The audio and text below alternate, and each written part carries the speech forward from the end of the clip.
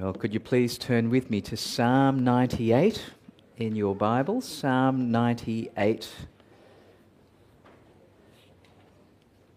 And just before I read it, can I say what a joy it is to be with you? An enormous pleasure. When we were last visiting here in Dubai, we were at Redeemer Church, where it was announced that this congregation would be planted, and here you are with the numbers that are before me, which are just so exciting and amazing, and lifts my heart and the heart of my wife Jeanette to be with you and to see people from so many walks of life and nationalities and the accents that we're hearing. It really is a foreshadow of the heavenly reality, and we are so grateful to be with you. Well, let's read Psalm 98. I will read it. I'm reading from the English Standard Version. A psalm. O sing to the Lord a new song, for he has done marvellous things. His right hand and his holy arm have worked salvation for him. The Lord has made known his salvation. He has revealed his righteousness in the sight of the nations. He has remembered his steadfast love and faithfulness to the house of Israel. All the ends of the earth have seen the salvation of our God. Make a joyful noise to the Lord, all the earth. Break forth into joyous song and sing praises. Sing praises to the Lord with the lyre and the sound of melody, with the trumpets and the sound of the horn. Make a joyful noise before the King, the Lord. Let the sea roar and all that fills it, the world and those who dwell in it. Let the rivers clap their hands, let the hills sing for joy together before the Lord, for he comes to judge the earth. He will judge the world with righteousness and the peoples with equity. Will you pray with me? Our Heavenly Father, we thank you for your voice in Scripture. We thank you for enabling us to hear it this afternoon at this gathering. And we pray that in your mercy you might so speak to our hearts, so that our lives will be transformed. Please help me to preach a better sermon than I have prepared. And please help us all to look to Jesus. And we pray this all for his sake. Amen. Well, it's almost impossible to stop Christians from singing, isn't it? Already, I think I've counted 5 songs that we've sung this afternoon. It's just a normal thing that Christians do because singing is a vehicle of joy. And as such, singing is one of those unique features of Christian gatherings. For Christians have plenty to rejoice about. But it's not just singing per se, is it, which is unique, but what they sing about. I mean, after all, sporting crowds sing joyfully in stadiums, unless you support a team like Manchester United or something like that, as I understand it. No, I'm kidding. Every football team has its fans singing their songs, don't they? And party crowds sing joyfully in pubs or in hotels. But what is it that Christians or God's people are to sing joyfully about? Well, if you look at the text again, Psalm 98 verse 1, O sing to the Lord a new song, for he has done marvellous things. His right hand and his holy arm have worked salvation for him. Now please note here that the psalmist invites God's people to sing not just any song, but a new song. A new song. Now, what is a new song? What makes something a new song? Is it the ancient equivalent of Christian hip-hop or something. Like, what is a new song? Well, I'm not going to do all the work. I'm going to get you to do some work now. I hope you don't mind. I'm used to speaking to university students, and if you don't mind, I'll just do the same kind of thing with you as I do with them, and I'm going to ask you the question and get you to talk to one another for a moment. I hope that's it. Can I do that at Covenant Hope? Or will lightning strike me from the pastor? I don't know what. Okay. All right. So, can I ask you to ask that question of one another? What makes a new song a new song? Now, hint, the answer's in the Bible, right? So if you look at Psalm 98 and verses 1, 2, and here's another hint. You might want to look at Psalm 96 and verse 1, which is the two Psalms before. Can you look at it? Can you talk with one another? Discuss. Here's a moment to say hello to the person next to you if you haven't yet met them as well. Is that all right? Please go for it, just for a minute or so, and then we'll come back together.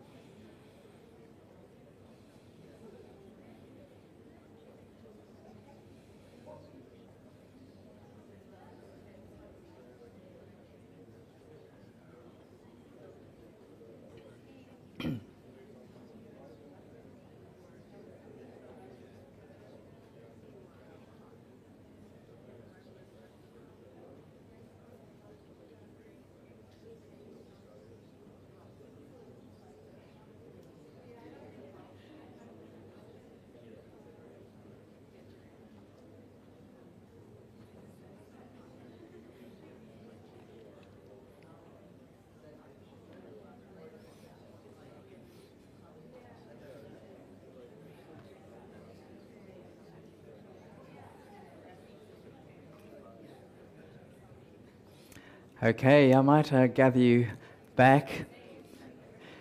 I love the sound of people talking about the Bible. I think every Bible teacher does. It's like muttering under your breath kind of thing, which is not a Harry Potter spell, but, it's actually you talking about the Scriptures, which is wonderful. Which incidentally, the word meditate in Psalm 1, it says meditate on the Word of God. The meditate is actually that of, speaking, muttering the Word of God. It's quite interesting, isn't it? Anyhow, love your thoughts. What did you come up with? Anybody willing to share? What makes a new song in the context of those verses? Anybody come up with any thoughts? It feels like school. It's like, oh no, but that's okay. We're amongst friends. Let's share. Anybody willing to share? We talked about new content. New content. Yeah, what kind of content? Salvation content. Yeah. Did anybody else feel that is he on the right track? Anybody think he's on the right track? Yeah. Thelma thinks, yeah, a few people. There you go. You're safe, Matt. That's fine. Yeah, that's right. Yeah, it is that, isn't it? It seems to be that in Psalm 96, sing to the Lord a new song, sing to the Lord all the earth, sing to the Lord, bless his name, tell of his salvation from day to day. Likewise in Psalm 98, sing to the Lord a new song, for he's done marvellous things. His right hand and his holy arm have worked salvation for him. Salvation seems to be the content of this new song. Do you see? The phrase new song doesn't mean it's just new. That is, it's a new... by the way, that song we just sang, I'm so used to a different tune. Oh for 1,000... That was a new tune, right? To Oh for 1,000 times. To me, at least, not to you. But so it's not new in that sense, but it's new in content. In fact, to get even more technical, is actually probably another revelation, more revelation about what this salvation looks like is what's on view. If I may, what I'll show it to you from other parts of the Bible. So there are 5 other references in the Old Testament. There are 2 other references in the New Testament when it comes to the phrase new song. The other 2 are in the book of Revelation. So this is easier to find. If you have your Bibles, If you don't listen carefully, but if you have your Bibles, if you go to the last book of the Bible, Revelation, in chapter 5, Revelation chapter 5 and verse 9, Revelation chapter 5 and verse 9, we read these words. And they, this is referring to the 4 living creatures and the 24 elders, who in my view are probably angelic beings of some kind, but that aside, have a look at verse 9. And they sang a new song. Do you see that phrase? A new song. And what does that new song consist of? Worthy are you to take the scroll and to open its seals, for you were slain. And by your blood you ransomed people for God, from every tribe and language and people and nation. You have made them a kingdom and priests to our God, and they shall reign on the earth. See, what's on view there? It's the salvation of God's people. How? They're ransomed through the blood of the Lamb. You see, salvation's on view. Likewise in Revelation 14. So turn to the right, chapter 14, Revelation 14 and verse 3. Revelation 14 and verse 3. Read there, and they, again, it's talking about this time, I think it's the 144,000, right? Which is the symbolic number of the saved people of God. The 144,000. It's not a literal 144,000. On this score, I want to say that Jehovah's Witnesses are not right, who say that it's a literal number in heaven. This is a totality, a symbolic number of all the redeemed people of God. They sing, verse 3, what is it? They were singing a new song before the throne and before the 4 living creatures and before the elders. No one could learn that song except the 144,000 who had been redeemed from the earth. See, the redemption is on view when it comes to the new song, but only they can sing this song. Now, isn't that interesting? If that's referring to the 144,000, that is, the redeemed people of God can only sing this song. Although the 4 living creatures and the 24 elders could sing a new song in chapter 5, they can't sing this particular new song here in chapter 14. Why is that? Could it be that there's a real sense in which only the redeemed people of God can sing of their own redemption, their own salvation in an experiential way that the rest of creation can't? Because Jesus died for humanity. He didn't die for the angels. He died for humanity. See, it makes sense for God's people especially to sing of their own salvation. Lots of sense, doesn't it? We can't help but burst forth in praise to our God and to one another for what He has done to save us, for what He reveals of His character in saving us. Come back to verse 2 of Psalm 98. Verse 2 of Psalm 98. The Lord has made known His salvation. He has revealed His righteousness in the sight of the nations. He has remembered His steadfast love and faithfulness to the house of Israel. All the ends of the earth have seen the salvation of our God. That is to say, when Israel sang of God's salvation, they couldn't help but sing of God's righteousness, His right actions as creator and judge. They couldn't help but sing of His faithfulness, His undying commitment to His promises. They couldn't help but sing of His steadfast love, His tender-hearted love. In other words, they couldn't help but sing of God's character that is displayed in full view when He saves His people. And when Israel reflected on what God had done, they couldn't help but reflect on the godness of His character. And it took their breath away in song. In song. And throughout their sordid history, here's a second question for you. I hope you're coping, right?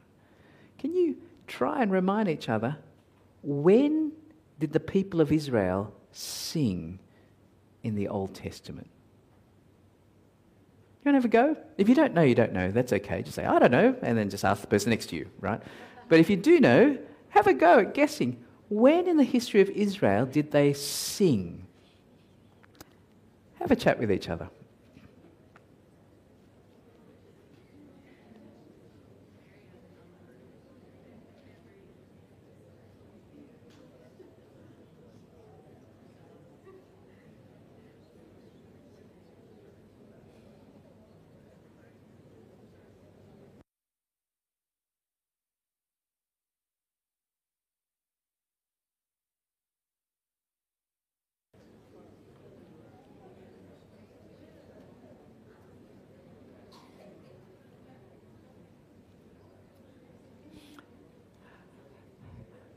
Okay, you got any thoughts?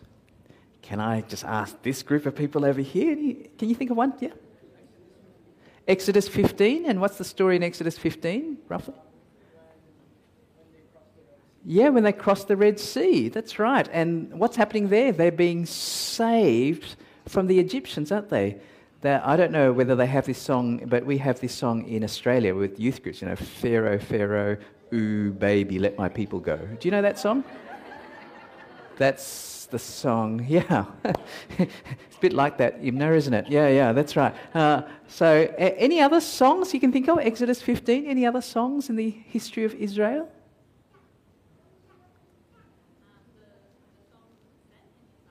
Yeah, the song that's sung in the Psalms. Yeah. And when you look at those songs in the Psalms, often it's got to do with some kind of victory or salvation. Yeah. Any other one? One more? Anybody? Yes. Yeah, when David brought the ark, that's right in. Not only was he singing, but he was dancing. And he was almost half naked, wasn't he? I mean, woo, that's the king of David, right, the king of Israel. So there's singing and there's dancing. Why is that happening there?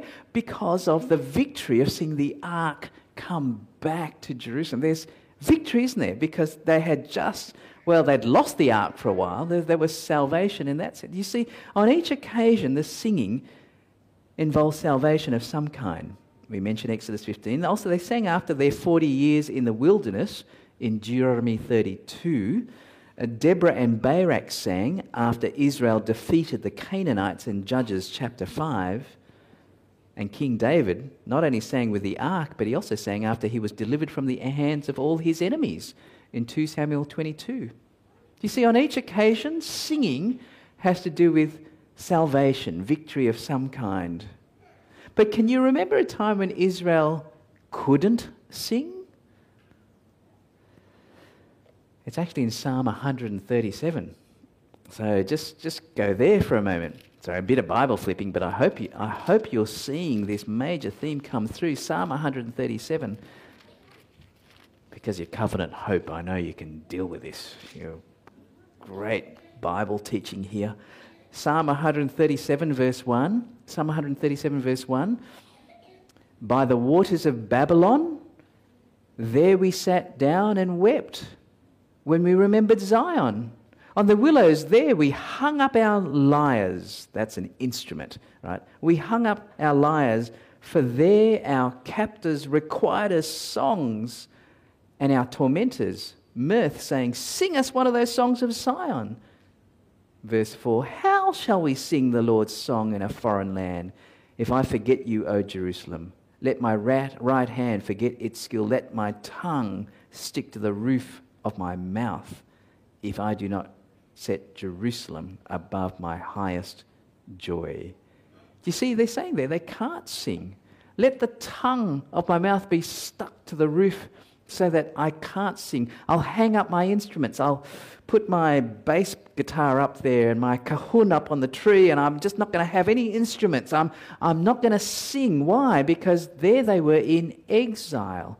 There they were defeated. They weren't saved. They were defeated by their enemies.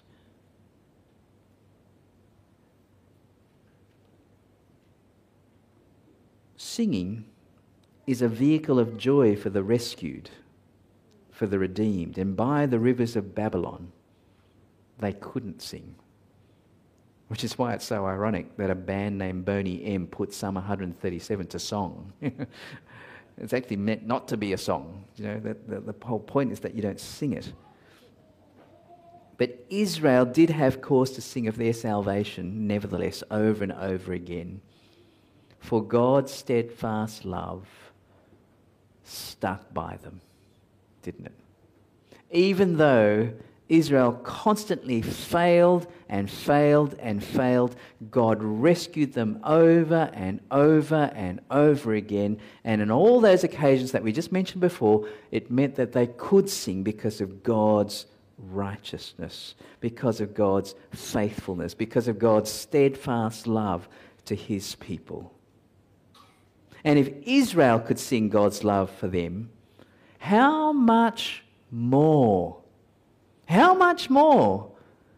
can we sing today of God's love for us in Jesus?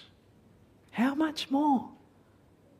I mean, just reflect for a moment on God's mercies towards us, his righteousness towards us, his faithfulness towards us, his tender-hearted love towards us in Jesus. We who were sinners, we who suppressed the knowledge of God, why we are the ones that God declared to have met his standards, declared right with him only through the blood of Jesus. Where all the anger of God that should have been poured out on you and me was turned aside from us unto Jesus. When Jesus took the penalty for us, died in our place, arose that we might have life with him. And not only that, he's secured our future, given us a genuine hope, not a wishful thinking hope, but a hope that sticks so that we need not fear his wrath anymore. And even when we were his enemies, he reconciled us, united us to his own perfect, precious Son. And he poured out his Spirit into our hearts so that we can roll that word around in our mouths, Abba, Father, like no other person of any other religion can do. And so when we go through those times when we're overwhelmed and just cannot find the words to express our grieving hearts, his Spirit can take our mangled words and articulate them back to the Father.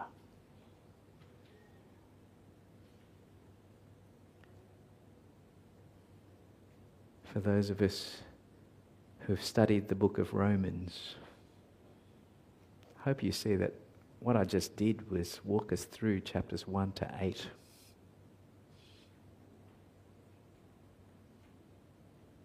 Where we hear the great truths, the steadfast love of God to us in Christ Jesus. His righteousness, his mercy, his faithfulness. As our family walked through the valley of the shadow of death, with the death of my first wife, these truths have become richer and richer. And the righteousness of God, the faithfulness of God, the tender-hearted love of God has just got bigger and bigger. And I pray that that will be the case for you. Because it ought to take our breath away. It ought to intellectually and emotionally stagger us. And it ought to make us sing.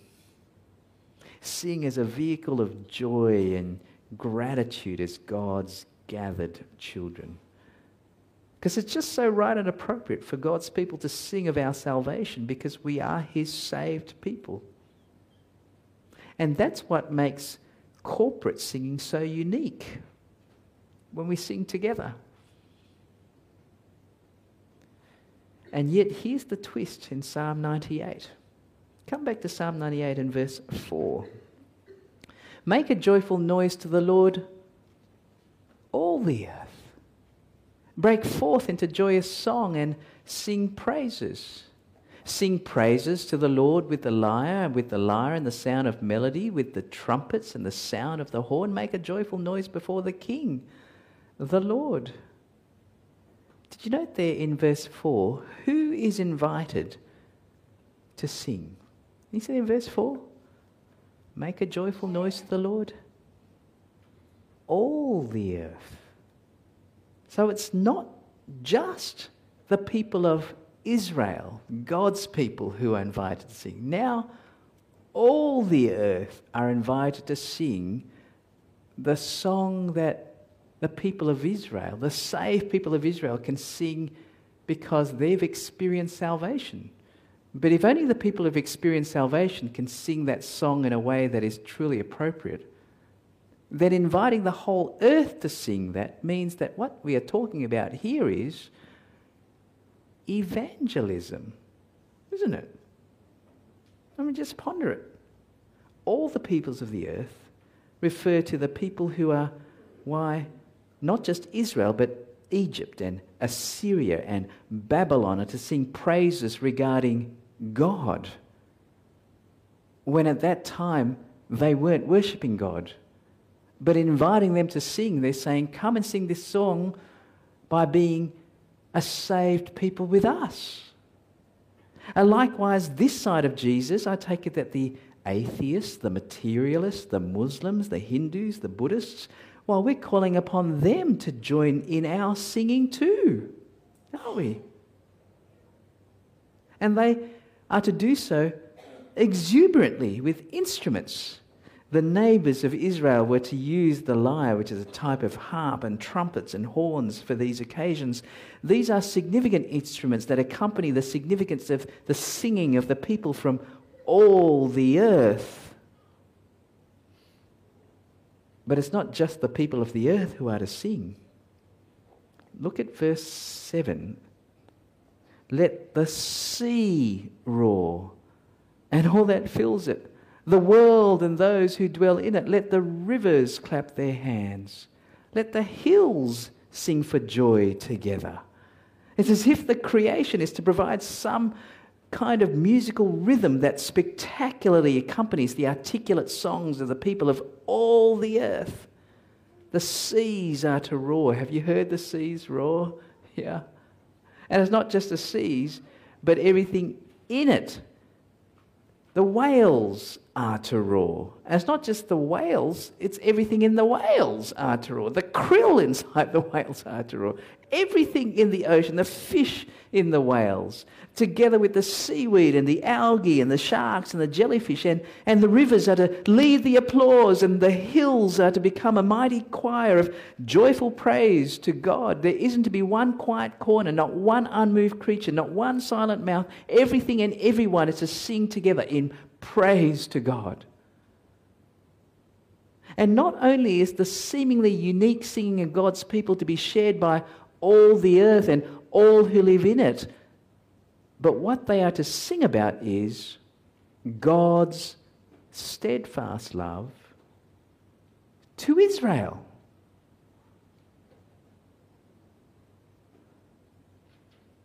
But here's the final twist in Psalm 98. Look at verse 8. Again, let the rivers clap their hands, let the hills sing for joy before the Lord. Why? For he comes to judge the earth. He will judge the world with righteousness and the peoples with equity. Do you see why creation is to sing so exuberantly? It's not only to express their joy in God's steadfast love to his people, but also to express their joy in God's righteous judgment. Did you see that? Make sure you look at it closely. Like, I hope I'm not making this up. Can you see it in the Bible? Right? Make sure you listen to the Bible. Right? Make sure you're looking there. Can you see it there for yourself? Please nod if you can see it. Yeah, I want to just make sure you can see it in the Bible, right? It's not because some fancy guy with this incredibly polished Australian accent is saying anything with any rhetoric and rhythm and style and polish. It's in the Bible. They are singing about the judgment of God. All creation will joyfully sing because God will judge rightly. And the psalm stops there. No explanation, no apology, just a full stop right there. I wonder how much God's coming judgment makes you feel like singing. Can you think of many songs that are about the judgment of God? Can you think of any songs about the judgment of God? Oh, we sing about salvation. And the psalmist is here saying, let's sing about God's judgment. I wonder how much we rejoice, let alone sing of God's judgment to come. How can we rejoice? Well, I wonder whether our brothers and sisters who have lost family and friends in North Korea, who are still being persecuted for their faith, might be willing to sing such a song. Do you know there are concentration camps, many in North Korea? I know that we're all well aware of the persecution of Christians in the Middle East and North Africa. But do you know that North Korea still heads up the list of the most dangerous place for Christians to live in?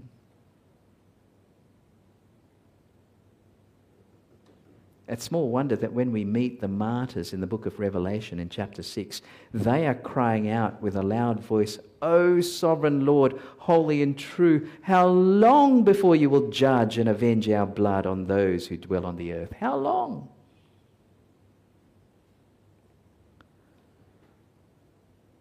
For God to not judge the world would show that he didn't care.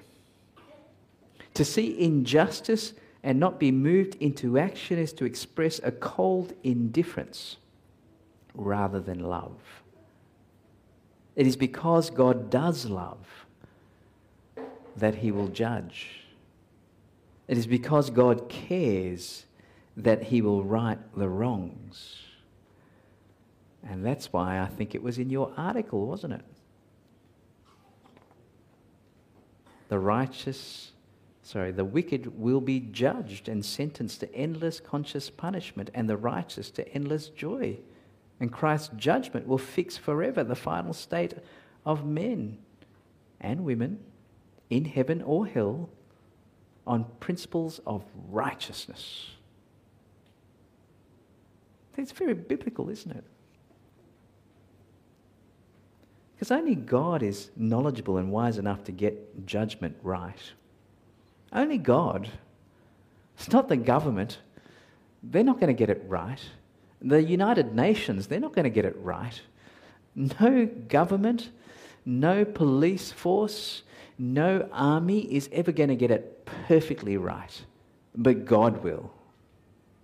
Only God is powerful enough to enforce it, unlike the United Nations. Only God can judge with absolute equity, unlike the corruption that passes for judgment in our world.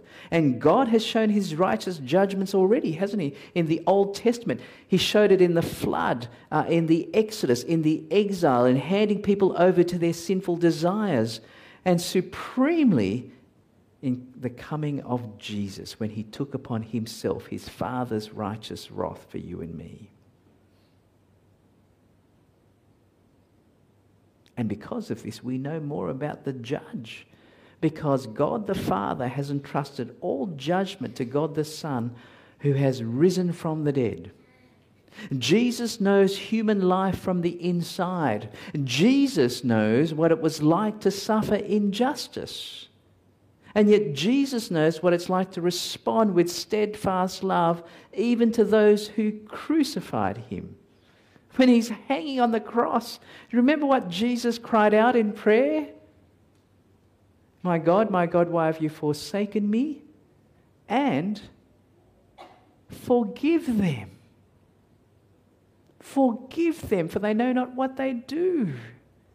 Murderers were nailing the nails into his hands and his feet, and as they are murdering him, he's crying out for their forgiveness.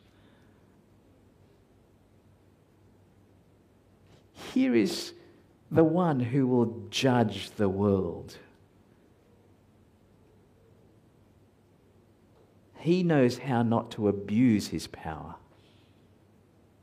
And he will judge rightly. So isn't it a marvellous thing to know that judgment is in the hands of our risen Lord Jesus? Just as an aside, you either know the answer or you don't. So I'm asking the question for those of you who don't know to guess. Okay? The word hallelujah means praise the Lord.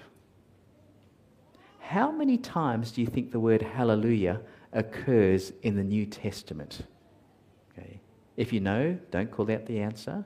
If you don't know, please guess. Can anybody guess? Just call out a number. At this point in time, you're just calling out a number. It doesn't matter. You don't have to talk to each other. Anybody? Just shout out a number.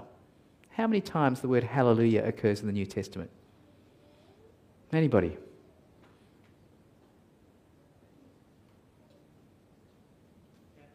10. Thank you. Any raises on 10? 25. Any other raises on 25? Sounds like an auction, doesn't it? Yeah. Yeah. You know how many times it is in the New Testament? 4 times. Only 4 times. And guess what? They're all in the one chapter of the New Testament. Anybody want to guess where it is? In Revelation, that's right. In Revelation chapter 19. Now, why am I heading there? Because 3 out of the 4 times the word hallelujah has got to do with God's judgment. Judgment. Praise the Lord because he will judge the world. 3 out of 4 times in the New Testament. Only 4 times. How many times do we sing hallelujah in one song? Yeah. I bet you it's more than 4 times if the word hallelujah occurs, right? More than the New Testament we sing in one song. Now, please don't get me wrong. Don't take away all your songs with hallelujah in it. I think it's great to sing hallelujah. But it's quite biblical to sing hallelujah about the judgment of God because of who God is in the person of Jesus. Our dear brothers and sisters who are saved, please know that this is our song, right? But it may be that you're here and you are not a Christian, or you're wanting to find out more about Christianity. Firstly, praise the Lord that you are here. But please know who we are talking about. Our Lord Jesus, who made the first move to save you from this judgment. That's why we sing a new song. It's about salvation. He longs for you to be saved, and all you need to do is trust him alone. His death, his resurrection, to save you from this judgment. He longs for you to be saved. And we want you to find out about him more and talk to anybody you've seen up front. But if you don't trust him, this is what we deserve. Rightly. And you know he's not going to abuse his power to do so. For he loves us in righteousness, in faithfulness, in steadfast love. Oh, sing to the Lord a new song, brothers and sisters, for he has done marvelous things. Will you pray with me? Our Father and our God, we thank you and praise you for the new song of salvation that we can sing in many ways, of what you have done supremely in sending your Son, our Lord Jesus, to die the death that we deserve and rise that we might have life. And we pray, Father, that many more can join us as his saved people to sing such songs. as we go to the world, to the city of Dubai, longing for others to be able to sing our song as they put their trust in Jesus. And we pray, Father, that we will keep singing of what you've done for us. And indeed, even rightly rejoice at your judgment to come. And Father, we pray all of this for Jesus' most precious sake. Amen.